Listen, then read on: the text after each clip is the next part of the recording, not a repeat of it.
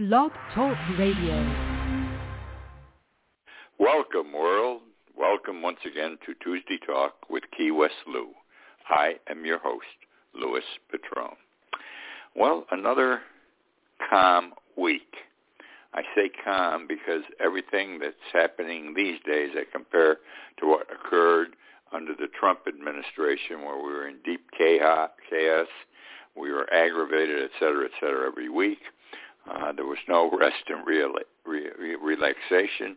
He kept hitting. At least with Joe Biden, he's getting things done more than Trump did, and in a much quieter, professional fashion. Now we're going to do a little traveling tonight. We're going to be in Key West, Washington, D.C., Moscow, the southwest border, Syracuse, Miami, South Beach, Asia, Boulder, Colorado, the Vatican, and San Francisco. I want to start with Key West. I rarely get to Key West anymore, it seems, and that's because I've been self-quarantined now. I think this is my 388th day. Isn't that amazing? But in 3 weeks, I'm out of here because I get my second shot this Saturday, and then from what I understand, 2 weeks, stay in, don't fool around, and then you can go out. I can't wait to sit in a bar and have a glass of beef feeder on the rocks. That's my goal in life now. It's the only thing I desire. Anyhow, let's talk about Key West. Nice place here. But we've taken the beating down here with the pandemic. Coronavirus has killed us. Duval Street is dead. Storefronts closed up, covered with paper boards. And many in the busiest blocks, like the second, third blocks of Duval Street, where most of the action is, especially that second block, Sloppy Joe's block. Sloppy Joe's open, but the bars just aren't open.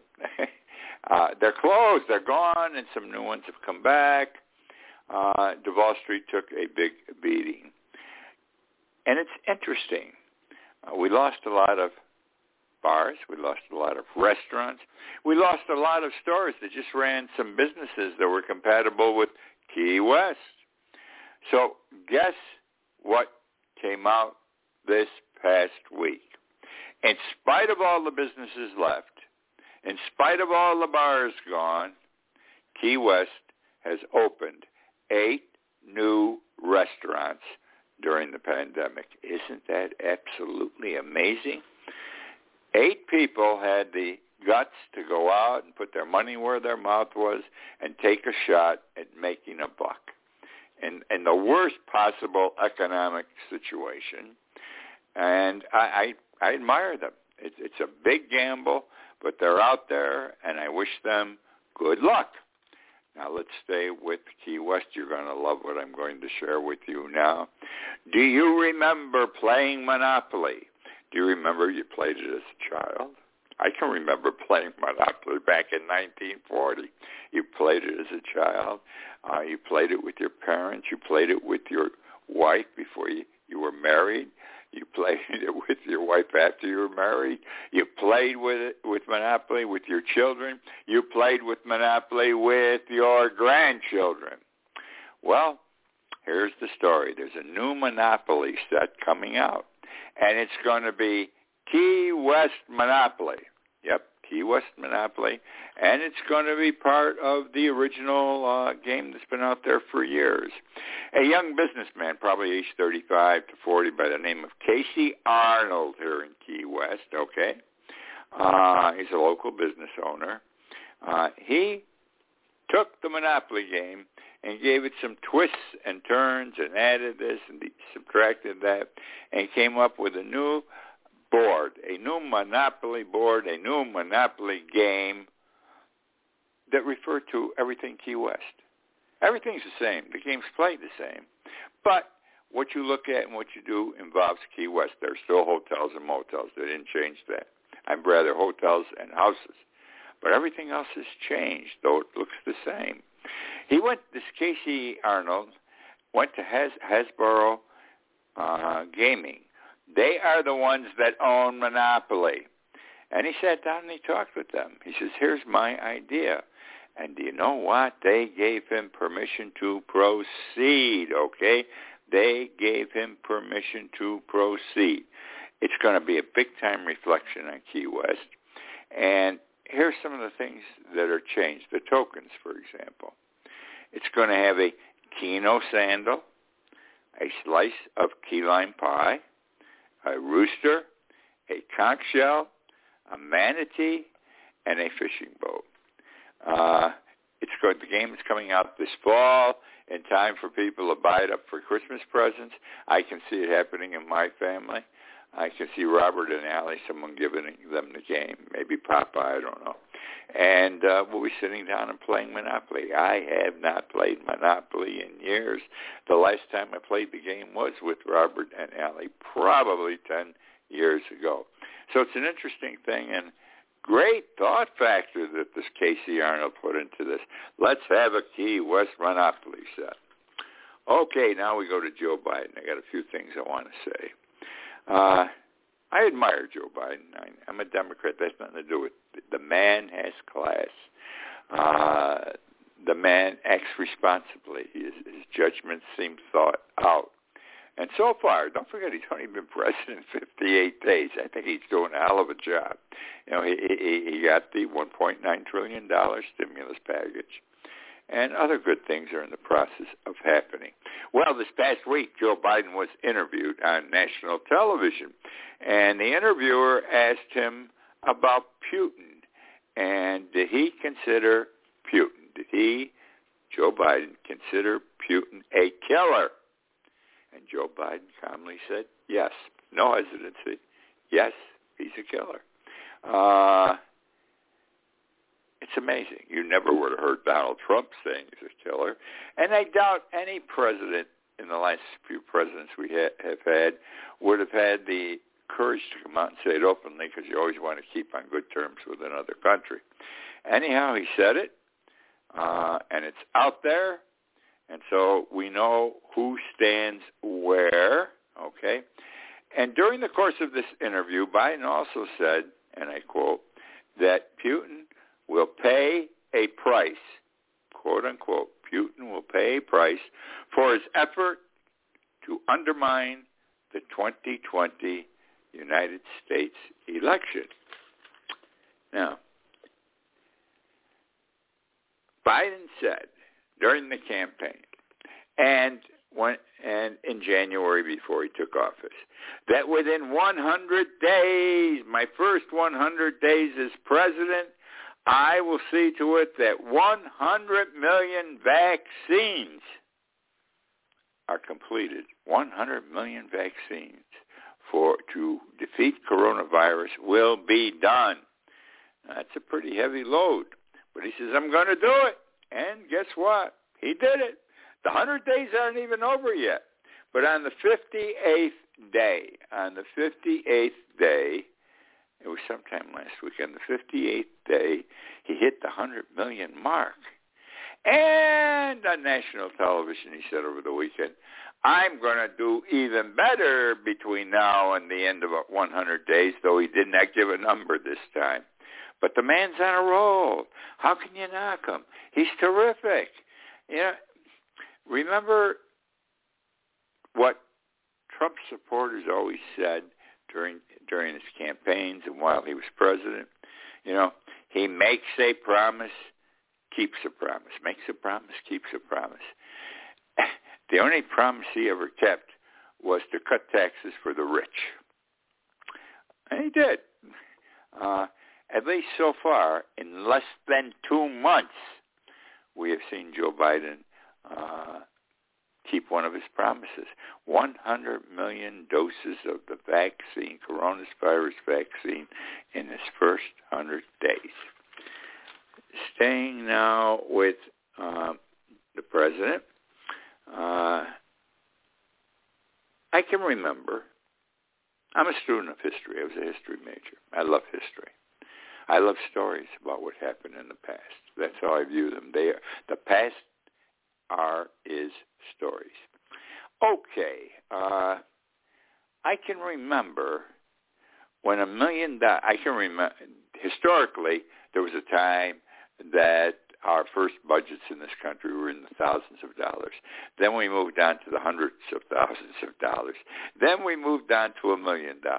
I can remember $1 million budgets when I was younger. Then we hit the $1 billion mark, and everybody said, oh, my God, how are we ever going to pay this money back? And everyone said, lots of money. And now, my friends, we have hit the $1 trillion mark. I can't even conceive of how much money that is. And we're going to have more added on to this trillion. Remember, Biden has gotten the Stimulus Act passed. It's now law. People are already receiving their checks this week. Some for thousands of dollars the way this thing's set up, not just the $1,400. It's a good deal if you got a wife and you got a few kids. It's a money-making thing for the next year. But his idea is you got to throw money out there so people will spend the money, which will get the economy going, and then everything should reverse itself. We'll see. Don't know. Anyhow, the biggest thing that anyone ever passed in this country is the $1.9 trillion. And that you can attribute to Joe Biden. Well, now he announced yesterday that he's going after infrastructure. That's on the table now. They're putting it together for the House. And the infrastructure bill is going to be $3 trillion. Can you imagine $3 trillion on top of 1.9? That's $5 trillion, plus what we had before going into it in the billions. It's wild. I hope everything works out. I have a feeling we have nothing else to do. Everything has to have a big number to keep us from going into a deep recession. We're into one, but it's not deep. We got to get ourselves out before it is deep, and it'll last like 10 years, as the 1929 Depression did. Now, understand this about infrastructure. It will create jobs. It can't help but create jobs. It's inevitable that jobs will be created. And it's very simple. Infrastructure means new highways, repair old highways. New bridges, repair old bridges. New schools, new roofs on schools. New public buildings. This is big stuff. You're going to do this all over the country, all 50 states, beginning at the same time. Okay, beginning at the same time. You can't miss, because all of a sudden there's going to be money through the $3 trillion to pay people to go back to work for construction companies. People will make things that will be required to build these things. And there's cash flow now, big time. And then people are not going to be afraid. They'll have the money to go out and buy extra things and go to places like the movie, take the wife out to dinner one night a week and things like that. That can't be done now. Forget the infection factor. You just don't have the money in your pocket. So that's going to help the recovery immensely, the economic recovery. Going to have a problem with the Republicans. I can see McCullough right now, Mitch McCullough. He's going to be standing there saying, oh, my God, too much money. He didn't care when they gave a $1 trillion tax cut to the rich under Trump, but, oh, too much money. Must watch the economy. He could care less. He just does not want any Democratic president to succeed, and he has proven it over the last 10 years. So Joe Biden has to get rid of the filibuster. If he doesn't, we're not going to accomplish anything as Democrats. This is the time this country needs a man like Joe Biden. He can do it. Sounds like I'm campaigning for him. I'm not campaigning. I have faith and confidence in the man. But the filibuster will kill him. So he's going to change the filibuster. I don't think he'll eliminate it immediately, but I'll bet you by July the filibuster will be dramatically different. It'll just be where someone who wants to oppose a vote on the bill, that would be a Republican senator, has to stand up and talk and talk and talk and can't sit down. He doesn't even have to say anything intelligent. I remember, I've seen the old filibusters. They would read from dictionaries, from encyclopedias, anything they could find to keep going. Once they stopped, the opposition would stand up and say, I want an immediate vote, because by filibustering they were preventing the vote. So, and then by the end of the year, I can see them throwing the filibuster out, because the two recalcitrant Democratic senators will have seen the light of day, I think, and understand, or at least I hope so. Now, let me tell you the benefit of infrastructure. It was 1954 or 1955. I was in college, sophomore, junior. I'm home for the summer. I need a job. I was talking to the father of one of my classmates, and I told him I'm looking for a job, and he says, he wrote on a piece of paper the name of this fella, and he says he's working on the federal highway job outside of Rome, New York. Rome's 14 miles from Utica. He says, you go see him. I will call him and tell him to be looking out for you, and I think he'll be able to help you. So I went out. I was there the next day. And, you know, the construction of highways, this was big. They were going left and right, overhead and everything else. I find this fellow, he's the union man on the job. He's the boss. And he doesn't work, but he walks around. He's the boss. Tough-looking guy. I was intimidated, I'll be honest.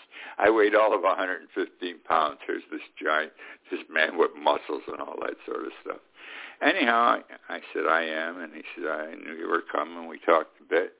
And he looked at me and inferred, as many people who haven't had a college education but are in a position of power, you know, dumbass college kid. He didn't say it, but here's a dumbass college kid. I have to give him a job. He can't get a job on his own. Well, he asked me what I could do. He asked if I could drive a truck, a dump truck. I says, never drove a dump truck. Have driven big buses, taxi cabs, things like that, but not a dump truck. I've driven a milk wagon where you had to stand up driving. I said, so how hard can it be? All right, so he gave me a job driving the dump truck. I had a big dump truck, but it was easy. The shifting I already knew from the bus and everything else, and the milk truck. So I sat in this big dump truck, and I would drive to where a fellow told me to stop. I would stop. They would load my truck up in the back with dirt and rocks and everything else, and I was told to go on, and I was pointed to a certain location, and he drove very slowly because there was a line of these trucks. It's just like when you see World War II movies and you see this line of trucks or jeeps or tanks going in a straight line someplace. And I go till I saw the guy with his hand up and pointing here, and that's where I dumped the load, and then I would turn around and drive back where I'd started. Let me tell you the benefit of that job. I made so much money, I can't tell you. I joined the union. I got union wages, big dollars back then. I can't recall the exact amount, but it was big dollars. And I got the benefit of some bonuses these guys got because it was retroactive, and even though I wasn't there, this is the union. I got two bonuses I don't think I deserved. But I made a good buck, and it helped me tremendously with my next year of college. And that's what a infrastructure job can do for anyone. Staying with Joe Biden, here's the one negative I have. This southern border, this kid with this situation with the immigrant children coming over, he's getting killed. I'm going to say, not defensively, I'm going to say it. More are coming over than even came over under Trump. Kids, they come alone. Thousands, by the thousands, they come every day, every week. We're not equipped to handle them. They don't understand. They think Trump's going to arrange for them to come in because he likes immigrants. He's going to take care of everybody. But not yet. He hasn't been president 2 months yet. Give him a break. So we have a problem. The children are not being handled much better than Trump did. A little bit better, but not much better. And Biden looks bad on this one because he has refused to give access to the press on the southern border to see how these children are being handled. He has refused to answer questions concerning it. In fact, he hasn't had one press conference yet. You notice he's on television a lot, giving a statement every day or making a comment. But as soon as he's done, he turns around and walks off. He doesn't blink an eyelash while everybody's yelling questions at him. Well, I'm sure he will straighten it out. It's a difficult situation, but he's the president, and that's his job, and I have faith and confidence in the man. Now, the best thing that happened in the past 7-8 days, Syracuse basketball. Those of you who follow college basketball, many of you I know who listen follow Syracuse basketball. Wasn't it great this past weekend? I complained on this show during the entire basketball season. I wrote in my blog that I put out every morning about Syracuse basketball.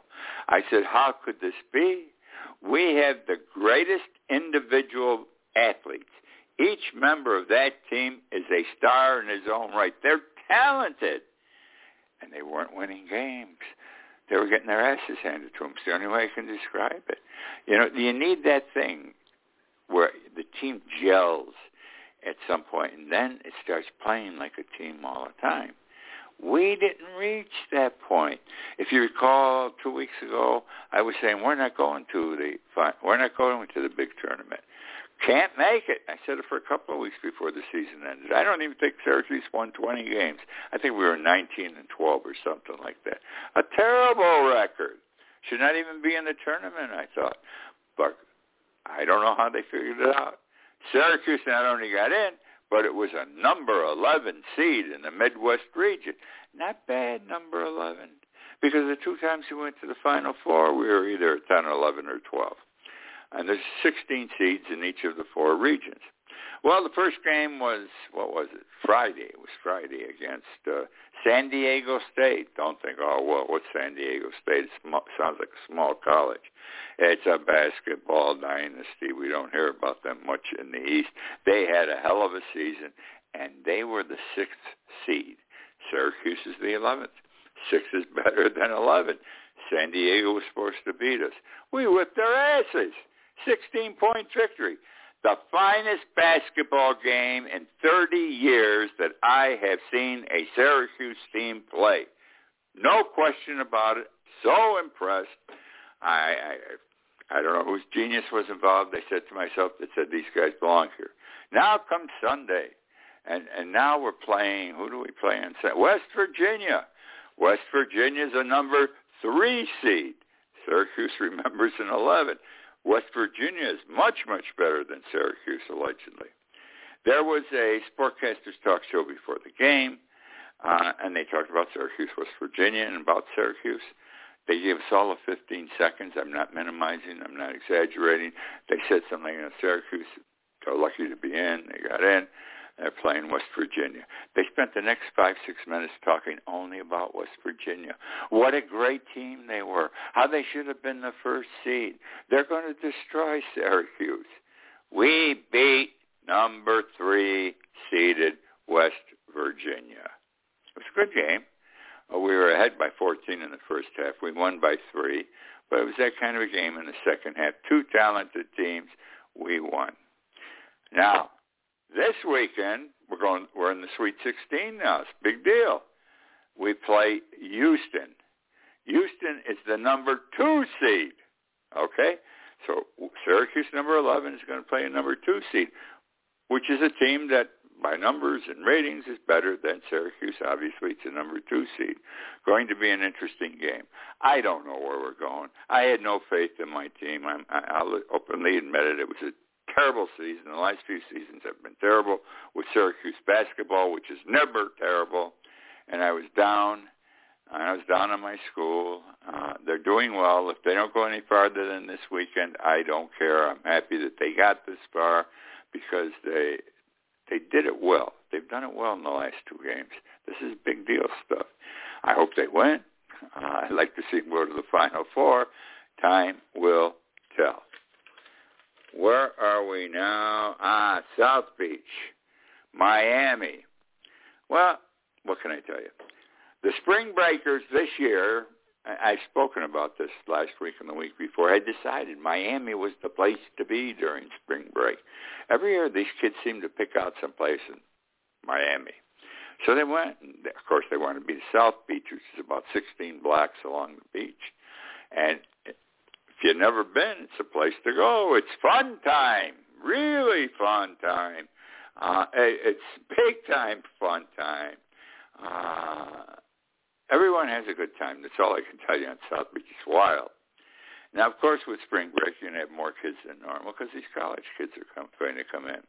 Well, too many came in. I forget the number. Like 8,000 were on South Beach. Impossible to hold. They already had a curfew before they came down. Miami said you got to be off the streets at midnight. You can't come back on until 6 in the morning. Thursday night must have been very bad. I'm going to repeat some quotes the mayor spoke to make you appreciate it, because he went on TV and dropped the curfew to 8 o'clock at night. They had to get off the street. But he said things like, this is a state of emergency. We are overwhelmed.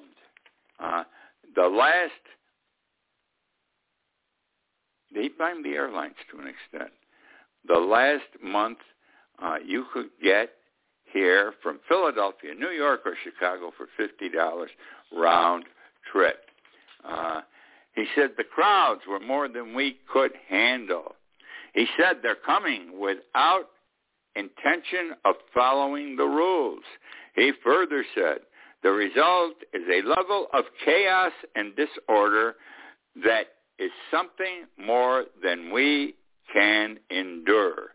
Add on to that, the nighttime when they were out in the street, it feels like a rock concert, okay? Wall-to-wall people. This is in the street.